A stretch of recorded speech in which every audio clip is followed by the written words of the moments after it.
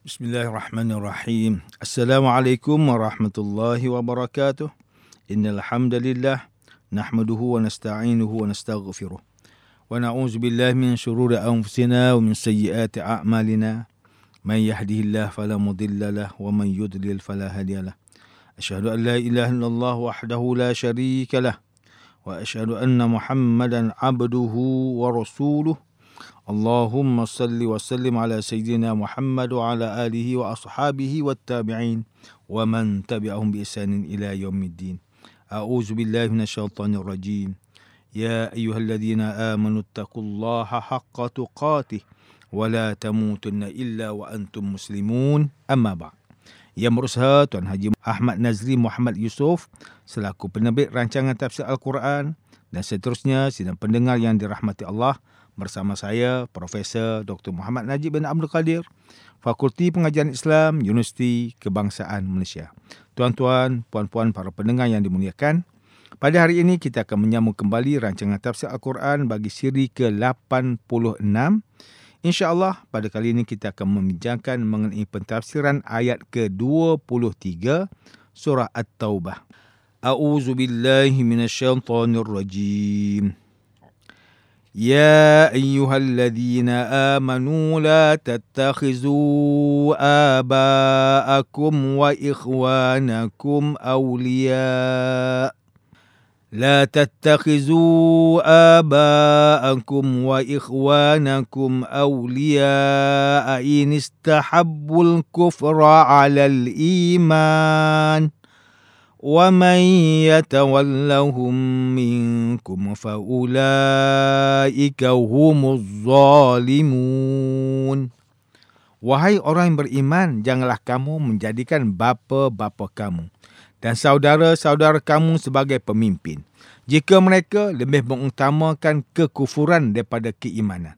Sesiapa antara kamu yang menjadikan mereka sebagai pemimpin, maka mereka itulah orang zalim. Sidang pendengar yang dirahmati Allah, Profesor Dr. Muhammad Quraisy Shihab melalui kitabnya Tafsir Al-Misbah menyatakan bahawa perkataan hub bermaksud suka. Pada ayat istahabbu, pakar bahasa membezakan antara perkataan istahabba sebagai suatu rasa suka atau cinta yang memerlukan dorongan atau pemaksaan untuk melakukannya. Manakala ahabba merupakan satu perasaan suka yang hadir tanpa dorongan atau paksaan. Ia menunjukkan kepada kita rasa cinta terhadap kekufuran yang terbit daripada hasil paksaan. Al-Imam Al-Mufassir Burhanuddin Abil Hasan Ibrahim bin Umar Al-Biqai mengaitkan ayat ke-23 surah At-Taubah ini dengan menghuraikan tentang pertalian darah, daging dan harta benda dengan ayat sebelumnya, yang menghuraikan tentang hal yang berkaitan dengan perbuatan yang dinilai sebagai baik dan hakikat serta kedudukannya di sisi Allah. Manakala Al-Imam Al-Syekh Muhammad Al-Tahir Ibn Ashur mengaitkan ayat ini dengan awal surah At-Taubah. Pada awal surah telah menunjukkan bagaimana untuk berdepan dengan kaum musyrikin yang secara terang-terangan menolak tauhid dan menampakkan kekufuran. Pada ayat ini dihuraikan tentang mereka yang menyembunyikan kekufuran diri mereka sambil berpura-pura menampakkan ketaatan kepada Allah Subhanahu Wa Taala dan Rasulullah sallallahu alaihi wasallam. Sidang pendengar yang dimuliakan, Tengku Muhammad Hasbi As-Siddiqi menerusi kitabnya Tafsir An-Nur mentafsirkan ayat ke-23 surah At-Taubah ini dengan menyatakan bahawa sesiapa yang menjadikan orang yang cenderung kepada kekufuran sebagai pemimpin, maka mereka adalah orang yang zalim terhadap diri sendiri dan masyarakat mukmin. Ini kerana mereka sanggup memberikan hak kekuasaan dan penghormatan kepada orang yang sepatutnya dijauhi dan dimusuhi kerana kekafiran mereka. Manakala Ustaz Salahuddin Abdullah dan Ustaz Umar Khalid melalui kitab mereka Tafsir Mubin mentafsirkan ayat ke-23 surah At-Taubah ini dengan mendatangkan sebab turun ayat ke-23 surah At-Taubah yang diriwayatkan daripada Al-Kalbi bahawa ketika Rasulullah sallallahu alaihi wasallam memberi arahan kepada kaum muslimin untuk berhijrah ke Madinah Al-Munawwarah, Maka setiap orang Islam pun memberitahu ahli keluarga mereka bahawa mereka diarahkan untuk berhijrah ke Madinah. Kemudian timbullah pelbagai reaksi daripada pihak keluarga, seperti ada yang bersetuju dan menggesa supaya segera berhijrah. Manakala sebahagian keluarga yang lain pula menghalang dengan pelbagai alasan, menyebabkan individu tersebut menangguhkan niat untuk berhijrah.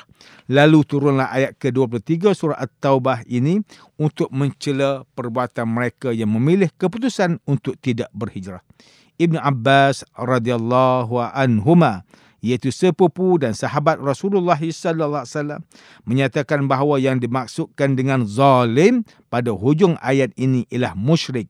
Ini kerana sesiapa sahaja yang terlibat dengan perbuatan syirik, maka dia juga menjadi syirik. Manakala Hamka melalui kitabnya Tafsir Al-Azhar ketika mentafsirkan ayat ke-23 surah At-Taubah ini, menjelaskan bahawa semasa awal kemunculan Islam, umat Islam di Mekah terpaksa berpisah dengan ahli keluarga mereka yang masih kufur disebabkan berhijrah ke Madinah. Ketika terjadinya perang antara umat Islam dengan golongan musyrikin, berlakulah pertembungan antara anak dengan ayah atau saudara dengan saudara yang lain. Ini menunjukkan kepada kita bahawa akidah itu lebih tinggi kedudukannya berbanding pertalian darah kekeluargaan. Nabi sallallahu alaihi wasallam turut terkesan apabila semasa peperangan Badar, baginda sendiri telah menawan pakciknya iaitu Abbas bin Abdul Muttalib. Ayat ke-23 surah At-Taubah ini menunjukkan kepada kita dalam urusan akidah dan tauhid tiada tolak ansur walaupun dengan darah daging sendiri. Menurut Hamka lagi, pada hujung ayat ke-23 surah At-Taubah ini, Allah Subhanahu wa taala menegaskan bahawa dan sesiapa antara kamu yang menjadikan mereka sebagai pemimpin, maka mereka itulah orang yang zalim. Hamka menerangkan pada ayat ini, orang yang mengakui diri mereka beriman, namun terus mengadakan hubungan diplomatik, bantu-membantu atau berkongsi rahsia terhadap darah daging mereka yang masih lagi kufur sebagai orang yang tidak waras akal fikirannya. Ia menunjukkan bahawa individu tersebut mengutamakan kasih sayang kekeluargaan berbanding keimanan terhadap Allah Subhanahu wa taala. Dan ini menandakan iman dan tauhid yang belum sempurna.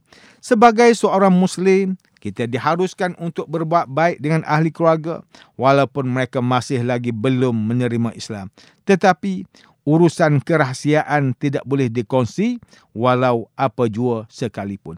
Sidang pendengar yang dirahmati Allah Subhanahu wa taala, demikianlah tafsir bagi ayat ke-23 surah At-Taubah menurut pentafsiran oleh para ulama. Ayat ke-23 surah At-Taubah ini menjelaskan bahawa dalam isu akidah dan tauhid, umat Islam hendaklah mendahulukan perintah Allah Subhanahu wa taala dan Rasulnya daripada segala perkara yang paling dicintainya di atas muka bumi ini. Dalam sebuah hadis riwayat Imam Al-Bukhari, Rasulullah sallallahu alaihi wasallam bersabda, "La yu'minu ahadukum hatta akuna ahabba ilaihi min walidihi wa waladihi wan nasi ajma'in." Tidak beriman seseorang daripada kalangan kamu sehinggalah dia menjadikan aku ini lebih disayanginya daripada bapanya, anaknya dan seluruh umat manusia. Hadis riwayat Imam Bukhari. Ayat ke-23 surah At-Taubah ini menunjukkan kepada kita mengenai pentingnya kita memilih pemimpin yang bermatlamat dan berwawasan untuk menegakkan syiar Islam, supaya kita semua terpelihara daripada menzalimi diri sendiri dengan memilih pemimpin yang cenderung kepada kekufuran. Umat Islam perlulah mendahulukan individu yang mendukung perjuangan Islam dalam memilih pemimpin supaya kemaslahatan dan hak umat Islam terus kekal terjaga dan terpelihara. Sidang pendengar yang dimuliakan, antara pengajaran yang boleh kita ambil daripada tafsir ayat ke-23 surah At-Taubah ini ialah: pertama, setiap Muslim hendaklah meletakkan urusan iman dan tauhid mendahului segala keutamaan dalam kehidupan.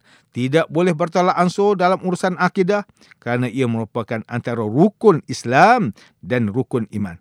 Kedua, umat Islam hendaklah berhati-hati apabila memilih pemimpin. Pemimpin yang mendukung syiar Islam hendaklah diutamakan berbanding dengan calon pemimpin yang lain.